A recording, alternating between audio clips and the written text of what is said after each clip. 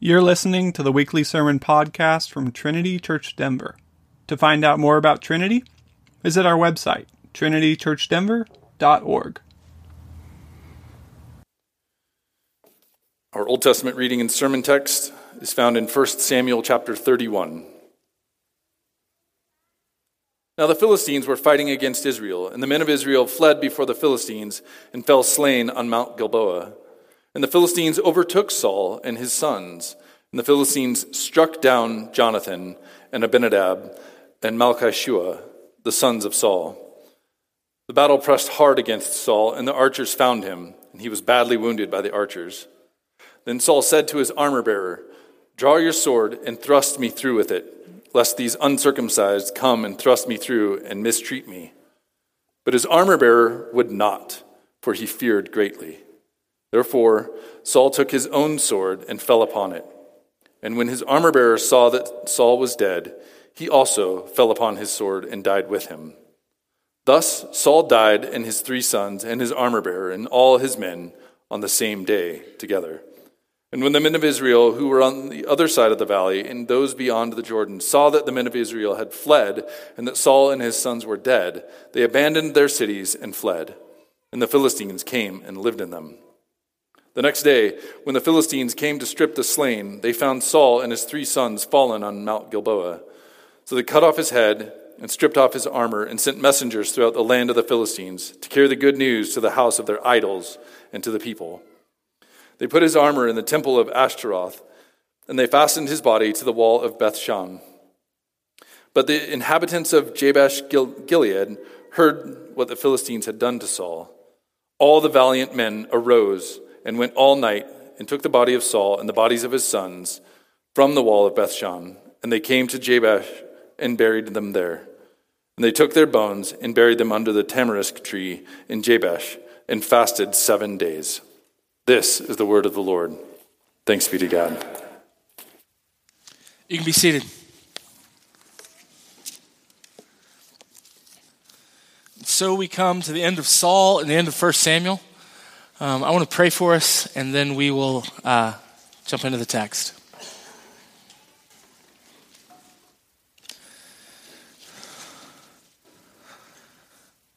So, Father, we come now and ask that you would teach us the hard lesson of Saul.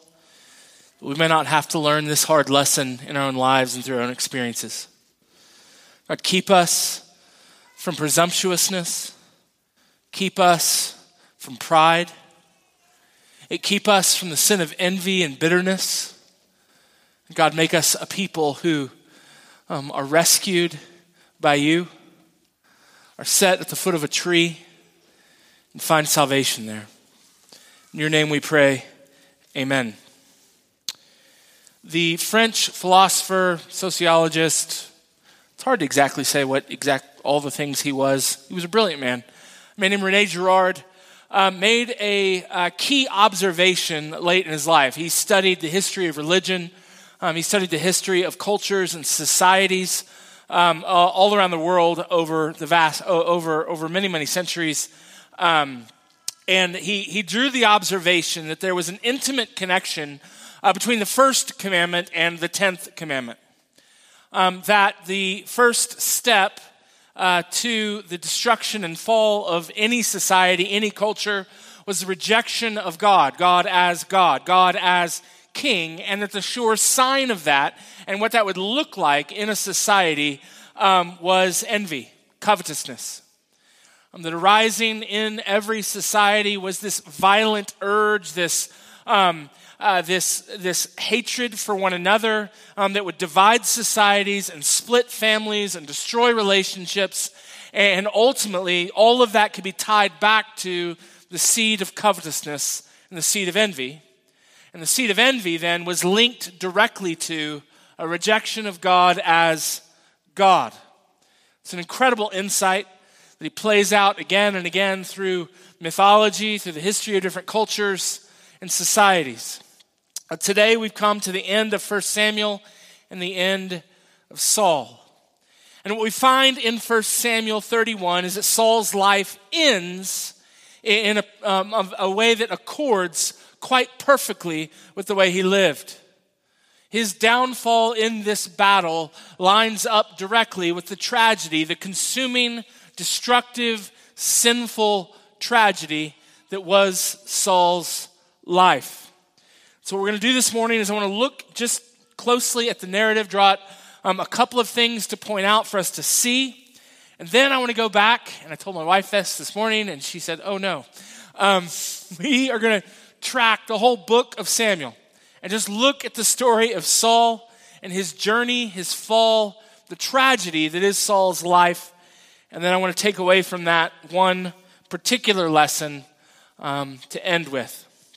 So 1 Samuel 31, timeline-wise, lines up with everything that's unfolding in chapters 29 and 30. So chapter 29 and 30 were the episodes in the TV series Samuel, in which we got to see what was going on with David and the Philistines, the Amalekites, and the Egyptian slave in the desert, and how God was blessing David, protecting David, providing a way for David, as he then is taken out of the space of being between a rock and a hard place, of either fighting Saul and Israel or turning against the Philistines who had been kind to him, and then comes out of that place and finds that his wives and children and all of his men's wives and children had been, and all of their goods had been taken from the city of Ziklag. While all of that is unfolding, chapter 31 is unfolding at the same time. The Philistines come. The accounting of the battle here is very short. It lasts about one verse. And verse 2, and the Philistines overtook Saul and his sons, and the Philistines struck down Jonathan.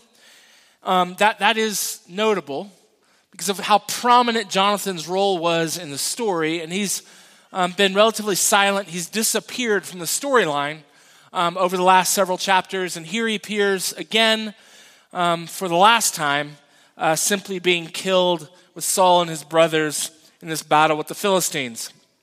Israel is routed, and ultimately the Philistines kind of recognize where Saul is, and they come and press hard on that part of the battle line and start firing arrows.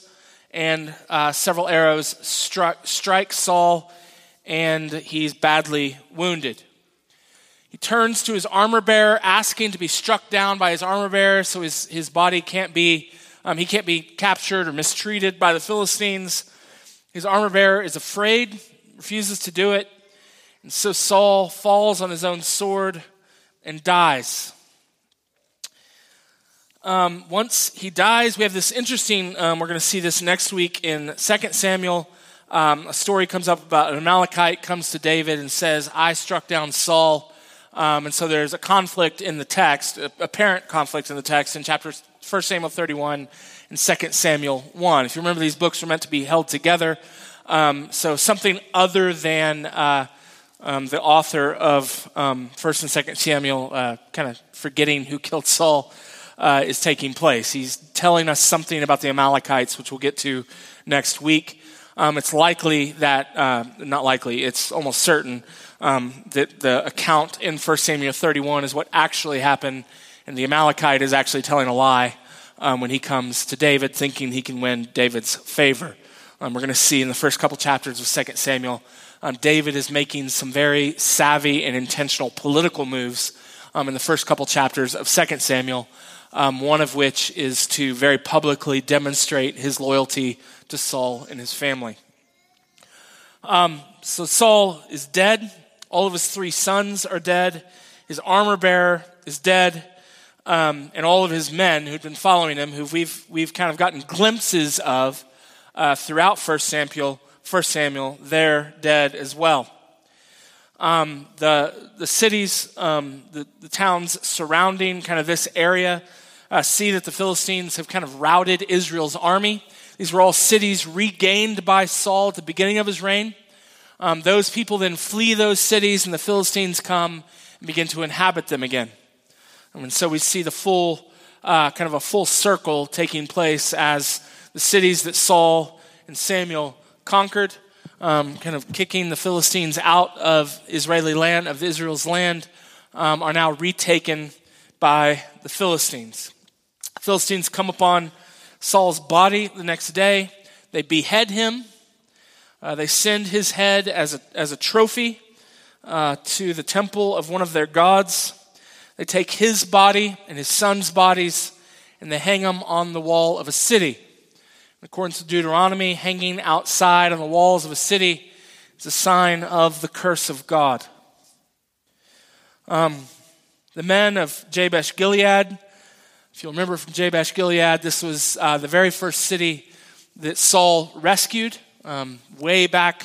We'll get to it in a second, but way back from Nahash.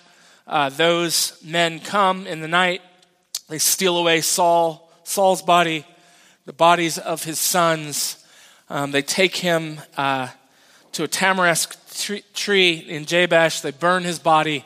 They take his bones and they bury them under a tamarisk tree. The last time we saw a tamarisk tree, the only time, in fact, we see a tamarisk tree in the book of Samuel is when Samuel is standing under a tamarisk tree with his spear, slandering David, acting a little bit crazy, accusing all of the men around him of conspiring with David.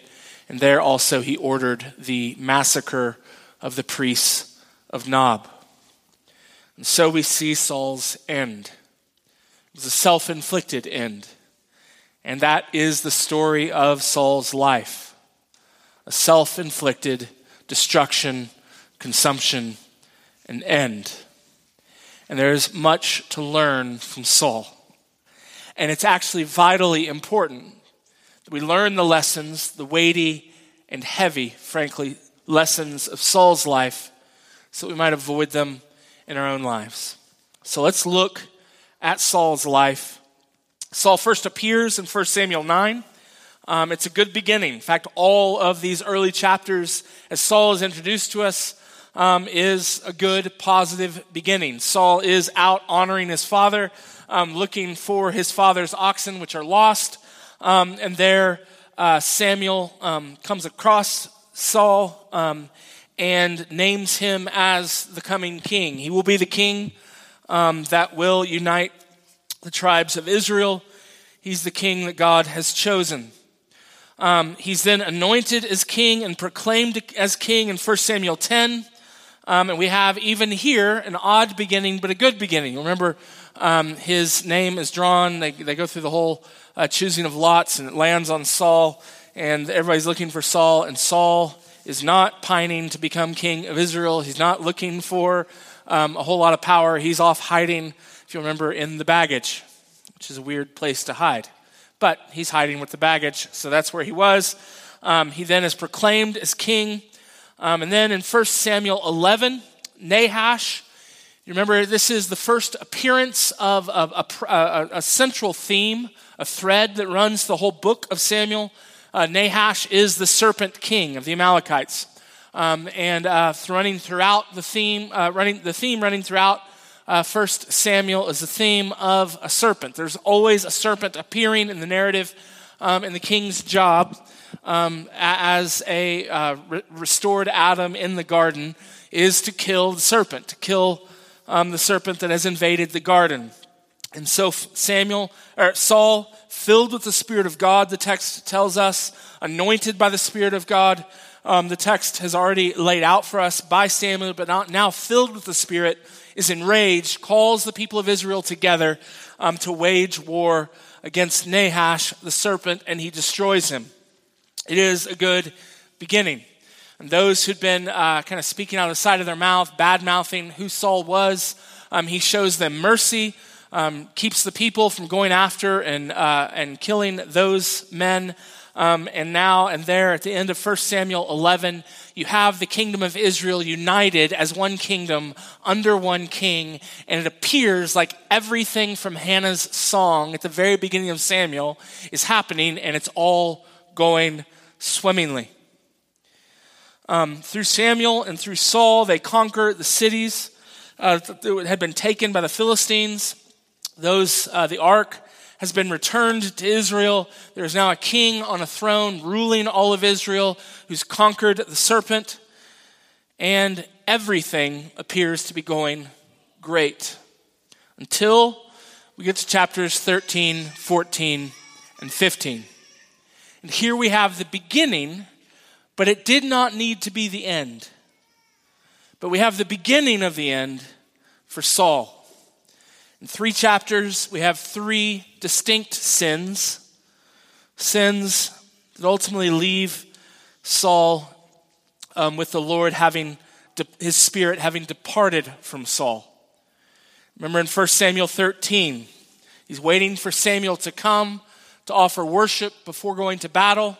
The people are getting restless. The army they're going to fight is large.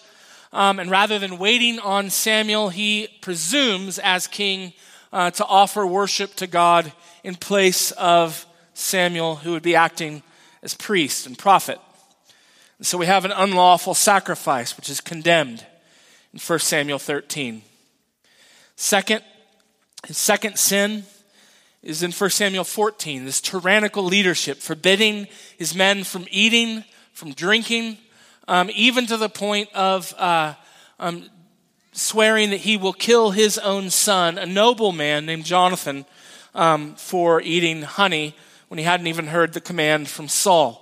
But we have a tyrannical leadership, a leadership that flies in the face of God's law, muzzling the ox while it goes to the field. And so we have tyrannical leadership in 1 Samuel 14. And then the third sin, and the one that ultimately led to the Spirit of God departing from Saul and saying that he was going to depart from Saul's house.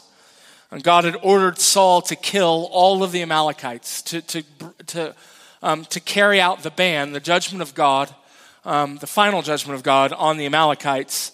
In 1 Samuel 15, Saul spared the king, spared the best of the livestock, disobeying the word of the Lord. And so it ends with Samuel declaring that the Spirit of God would no longer reside with Saul. The Spirit of God's leadership, anointing him to lead, anointing his house for leadership and to reign in Israel, departs from Saul. But then a grace comes. A grace that I think we often overlook and perhaps have overlooked in the story of Saul with the coming of David.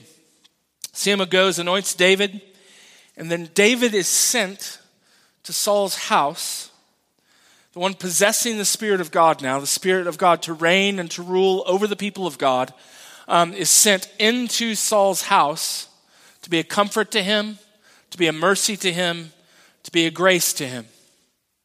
So while the Spirit of God had departed from Saul and left Saul's house and now landed on and been given to David, David then, in the providence of God, is brought into Saul's house.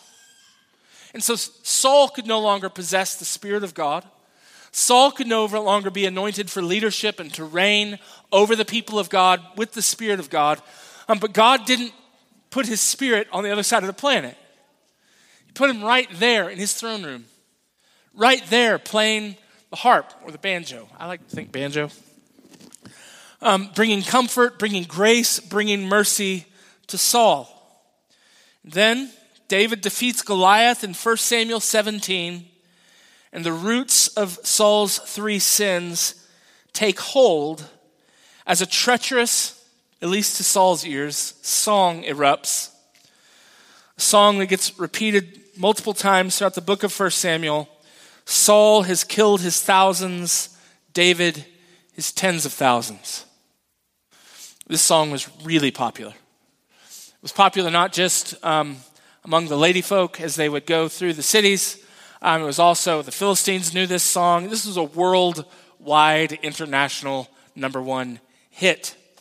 This song is being sung, and the text of Samuel, 1 Samuel, tells us that Saul is bothered by this, troubled, annoyed by this.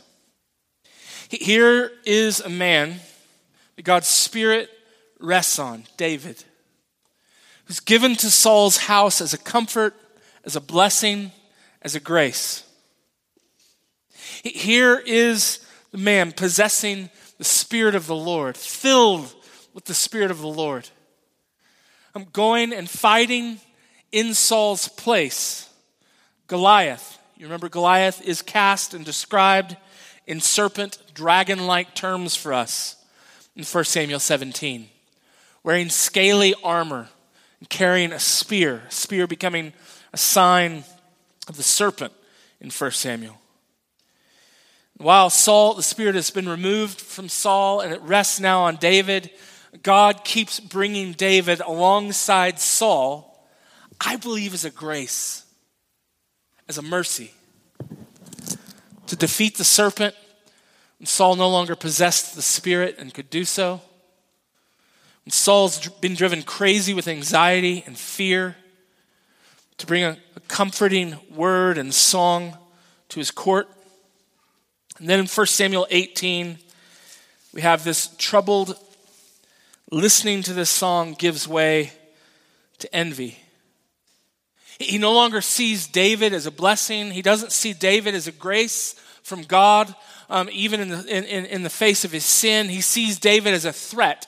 He sees David possessing something that he no longer possesses. That David is blessed by God. David is victorious in battle. The people love David, and he resents David. He hates that David has the Spirit of God, and that envy gives way in chapter 19 to Saul himself becoming a serpent and taking up Goliath's spear and trying to kill David, trying to pin him to the wall.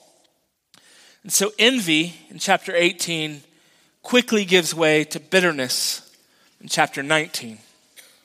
And what does bitterness and envy do? It becomes paranoid. It becomes murderous, giving rise in chapter 22 to Saul slandering David, accusing his loyal men of being disloyal, and murdering all of the priests of Nob. It becomes obsessed with destroying what was a grace and a blessing.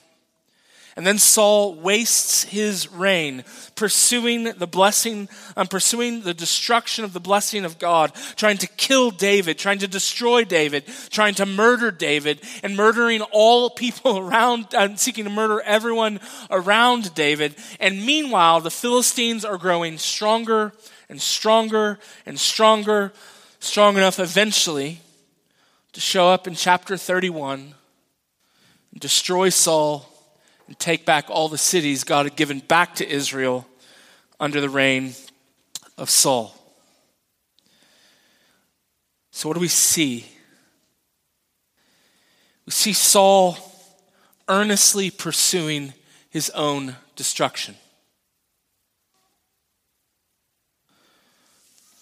Just as David refused to run Saul through to kill him, even though he had two opportunities at least to do so.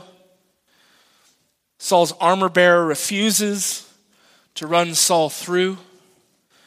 And so Saul destroys himself.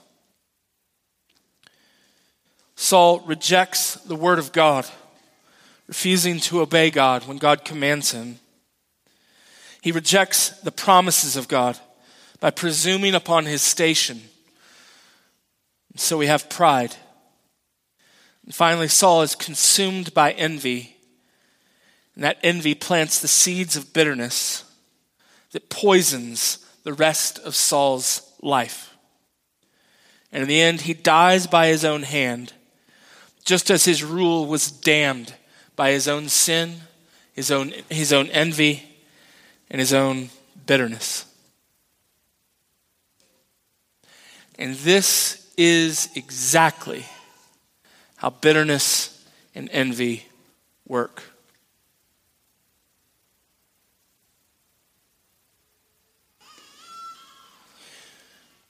We see in someone, usually someone close to us, the blessings of God, blessings that we don't have.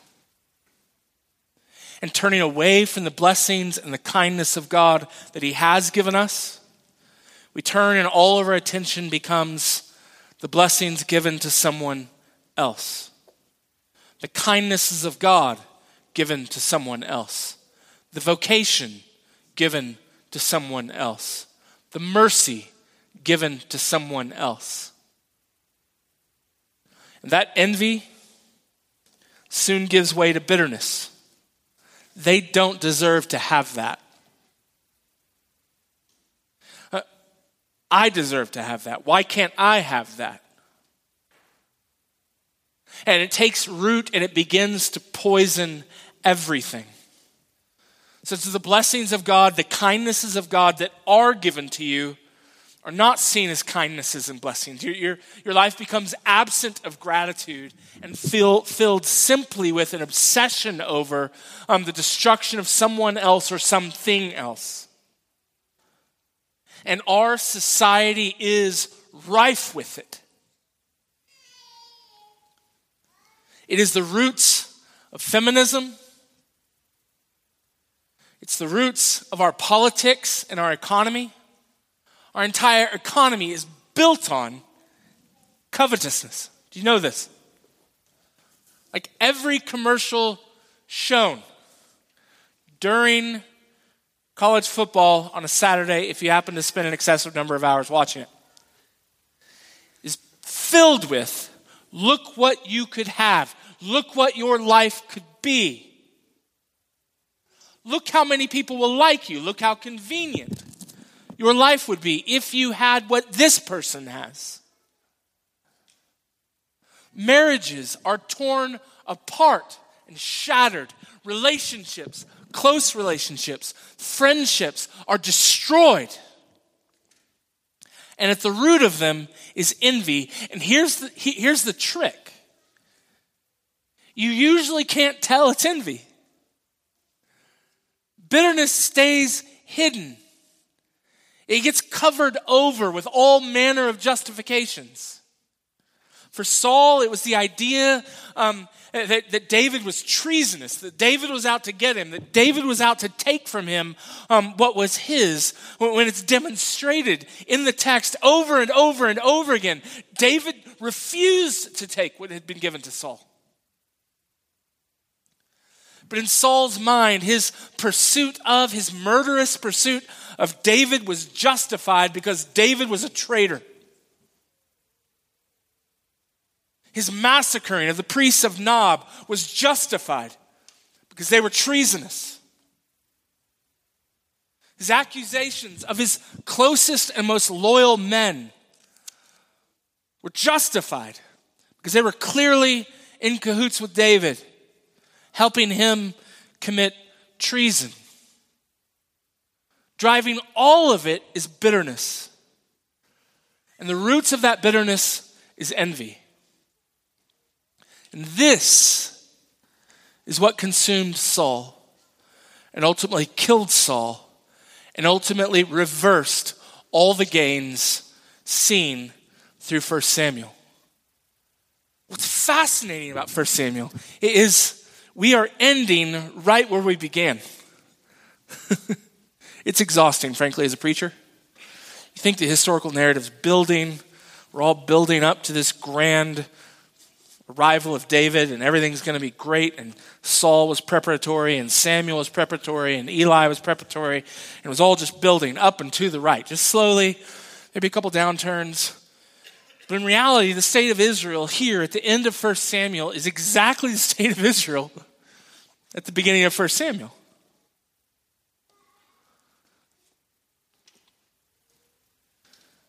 Do not underestimate the power, the destructive power of envy. Do not underestimate the self-destructive power of bitterness. Saul had committed 3 sins. The anointing of God's Spirit to lead and to rule and to reign and to conquer his enemies was removed from him. But even there was an opportunity for grace and repentance. Even there is David, possessor of God's Spirit, in Saul's throne room, on Saul's battlefield, conquering serpents when Saul could no longer conquer serpents. Flip over with me to James chapter 4.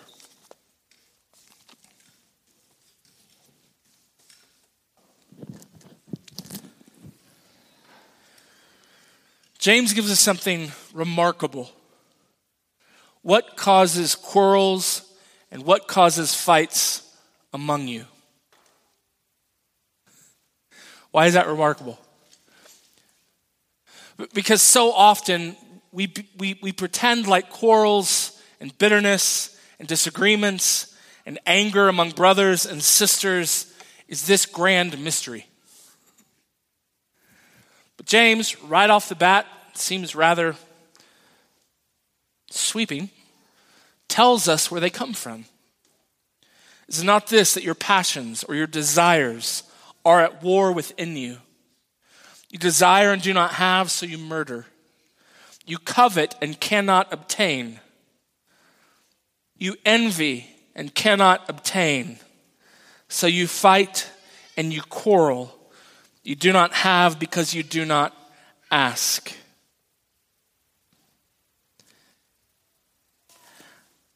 Nothing destroys a church like envy. Because envy gives way to bitterness, and bitterness poisons everything. Nothing destroys a family like envy. Because envy gives way to bitterness, and bitterness poisons everything. The progression of Saul in 1 Samuel, Saul first rejects the Lord's word, and then he rejects the blessing and grace of God. And where does he find himself? But he becomes the serpent he was appointed and anointed to defeat. He becomes the one carrying the spear. He becomes the one fighting against the Lord's Spirit. He becomes the one murderously poisoning and seeking to kill and destroy the priests of God, the worshipers of God. And yet even then, it's remarkable, looking at the story of Saul, what does David take the second time that David has an opportunity to kill Saul? He takes his spear. He takes his spear and then shouting to him shows him exactly what he's become. Shows him the foolishness of the men around him. Shows him the blasphemy of pursuing and trying to kill David, the Lord's anointed. And shows him his own spear. Shows him his own serpent-like nature. Shows him that bitterness and envy is devouring him and destroying him.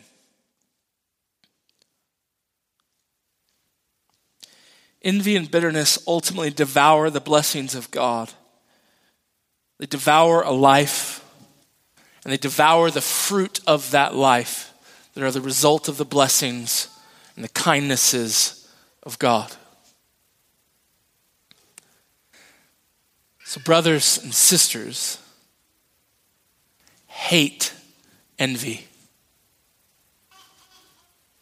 Go to war with it.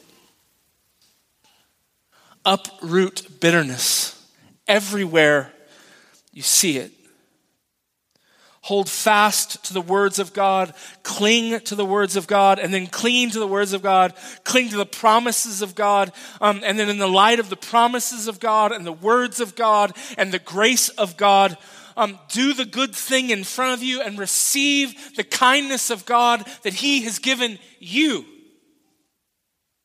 Don't look sideways. Don't look at that family and their level of wealth. Don't look at that family over there and their apparent marriage. Don't look at the person across the street and see how nice their yard is. I would never do that, but some of you might. Like, learn to see the life that God has given you, the blessings that God has given you, and receive those gifts and be grateful for those gifts and be faithful to God, keeping his word, obeying his words with what's directly in front of you. Stop looking sideways, but be filled with gratitude. Envy and bitterness are overcome with one thing and one thing only: thanksgiving.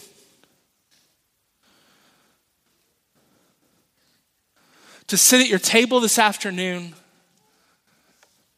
with your family or with your friends or maybe by yourself, and to not be thinking, well, I wonder what Brian's having for lunch today. He's so savvy. He probably got Chipotle. And all I have here is this peanut butter and jelly sandwich. It's not even good peanut butter. It's that like natural peanut butter that's dry and oily. No, like rejoice in your nasty, dry peanut butter and give thanks to God. Don't look at your career where it might be stuck and think, well, that guy keeps getting promoted. That guy keeps getting a raise. That guy, everything seems to be going well. Stop looking sideways. What has God given you here? Receive it and give thanks. Kids, in your class, there's that one popular kid. You know who she is. Everybody likes her. She gets all the right answers on the spelling test. And you don't. You're bad at spelling. You're terrible at spelling. It's okay. And people aren't as nice to you because they want to be around a good speller, not a bad speller. That stops eventually, I just warn you. Eventually, they don't really care if you're a good speller or not. But right now, wherever you are, maybe 5th grade, 7th grade, they still care about spelling and they want to hang out with the spellers. You're not a speller. When the spelling bee rolls around, you're the first one out every time.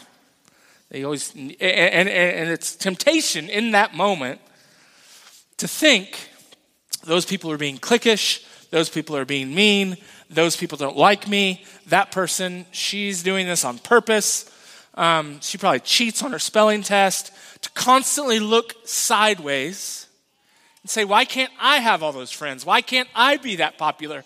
Why can't I get straight A's on my spelling test?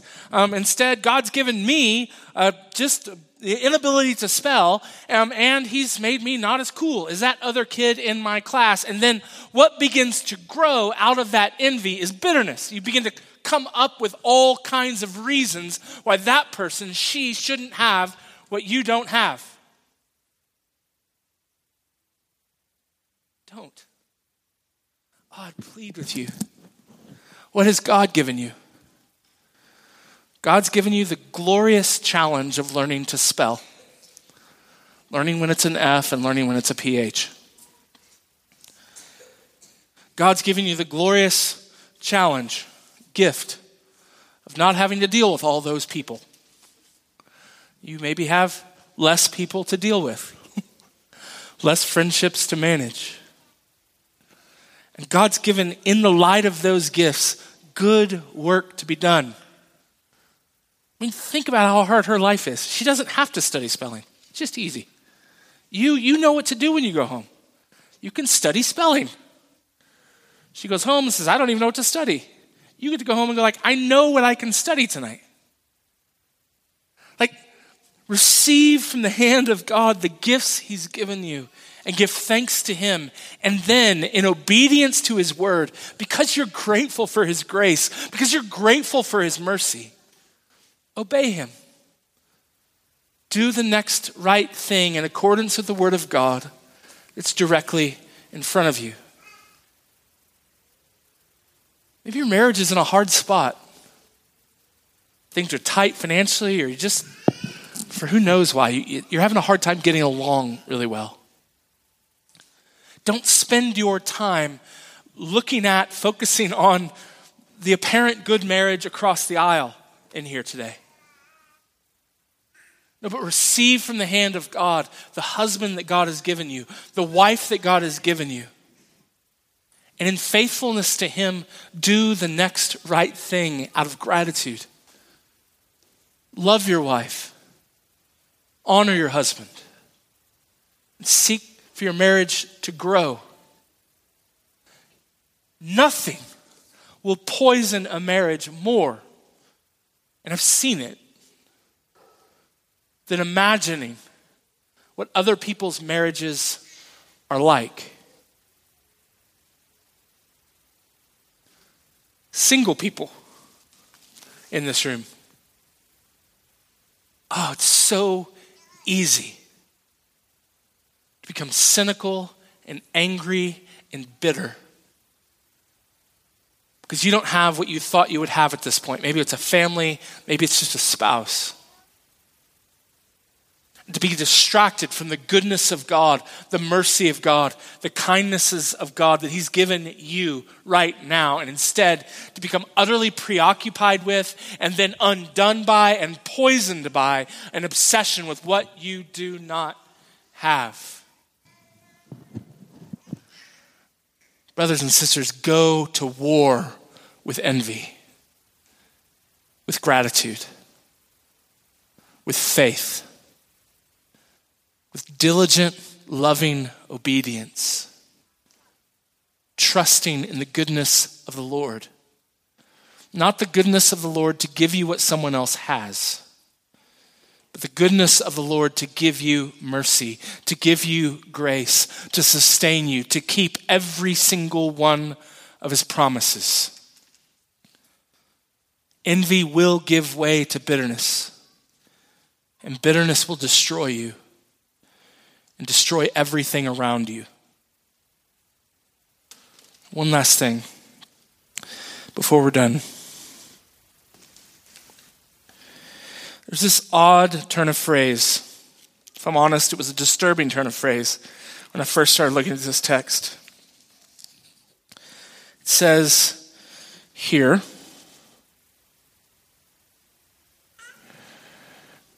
I'll find the verse because I want you to see it, because it's almost unbelievable, the language here. Oh, verse 9. So they cut off his head and stripped off his armor and sent messengers throughout the land of the Philistines. Here it is. To carry the good news. What is that? To carry the gospel of the death of Saul to the house of their idols and to the people. They just beheaded a man and stripped off his armor. And then the text uses a phrase that should stand out to us. They went to proclaim good news. The good news of Saul's defeat and Israel's defeat. And in some sense, it is good news. This serpent has been defeated. This serpent has been killed. But it's also interesting that this isn't the end of Saul's story yet. The end of Saul's story is his life, his body is hung outside of a city. It's hung outside. Book of Deuteronomy tells us that this is a sign of God's curse, God's judgment, God's destruction on a person is when their bodies are hung.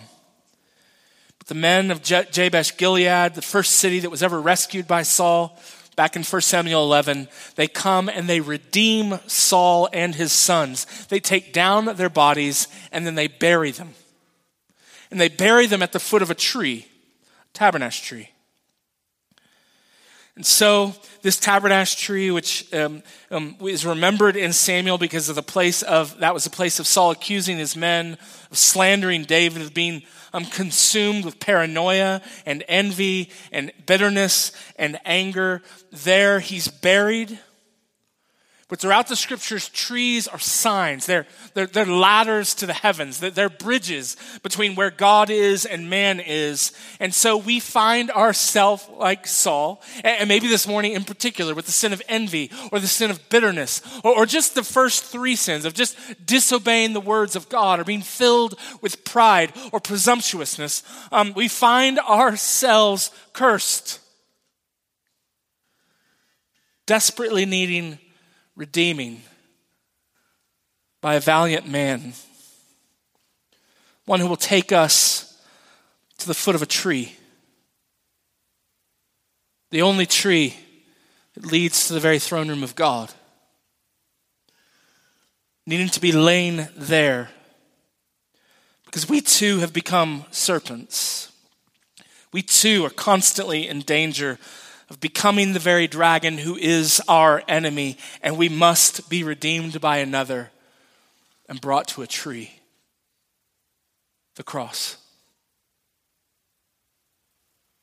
There we might be rescued from our own destruction, our own suicidal envy, our own suicidal bitterness, our own suicidal rejection of the words of God and the commands of God and the grace of God and the promises of God.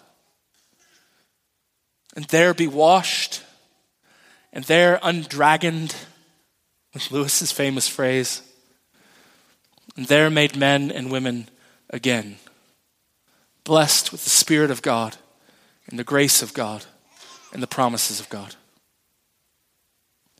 Let's prepare for communion and pray.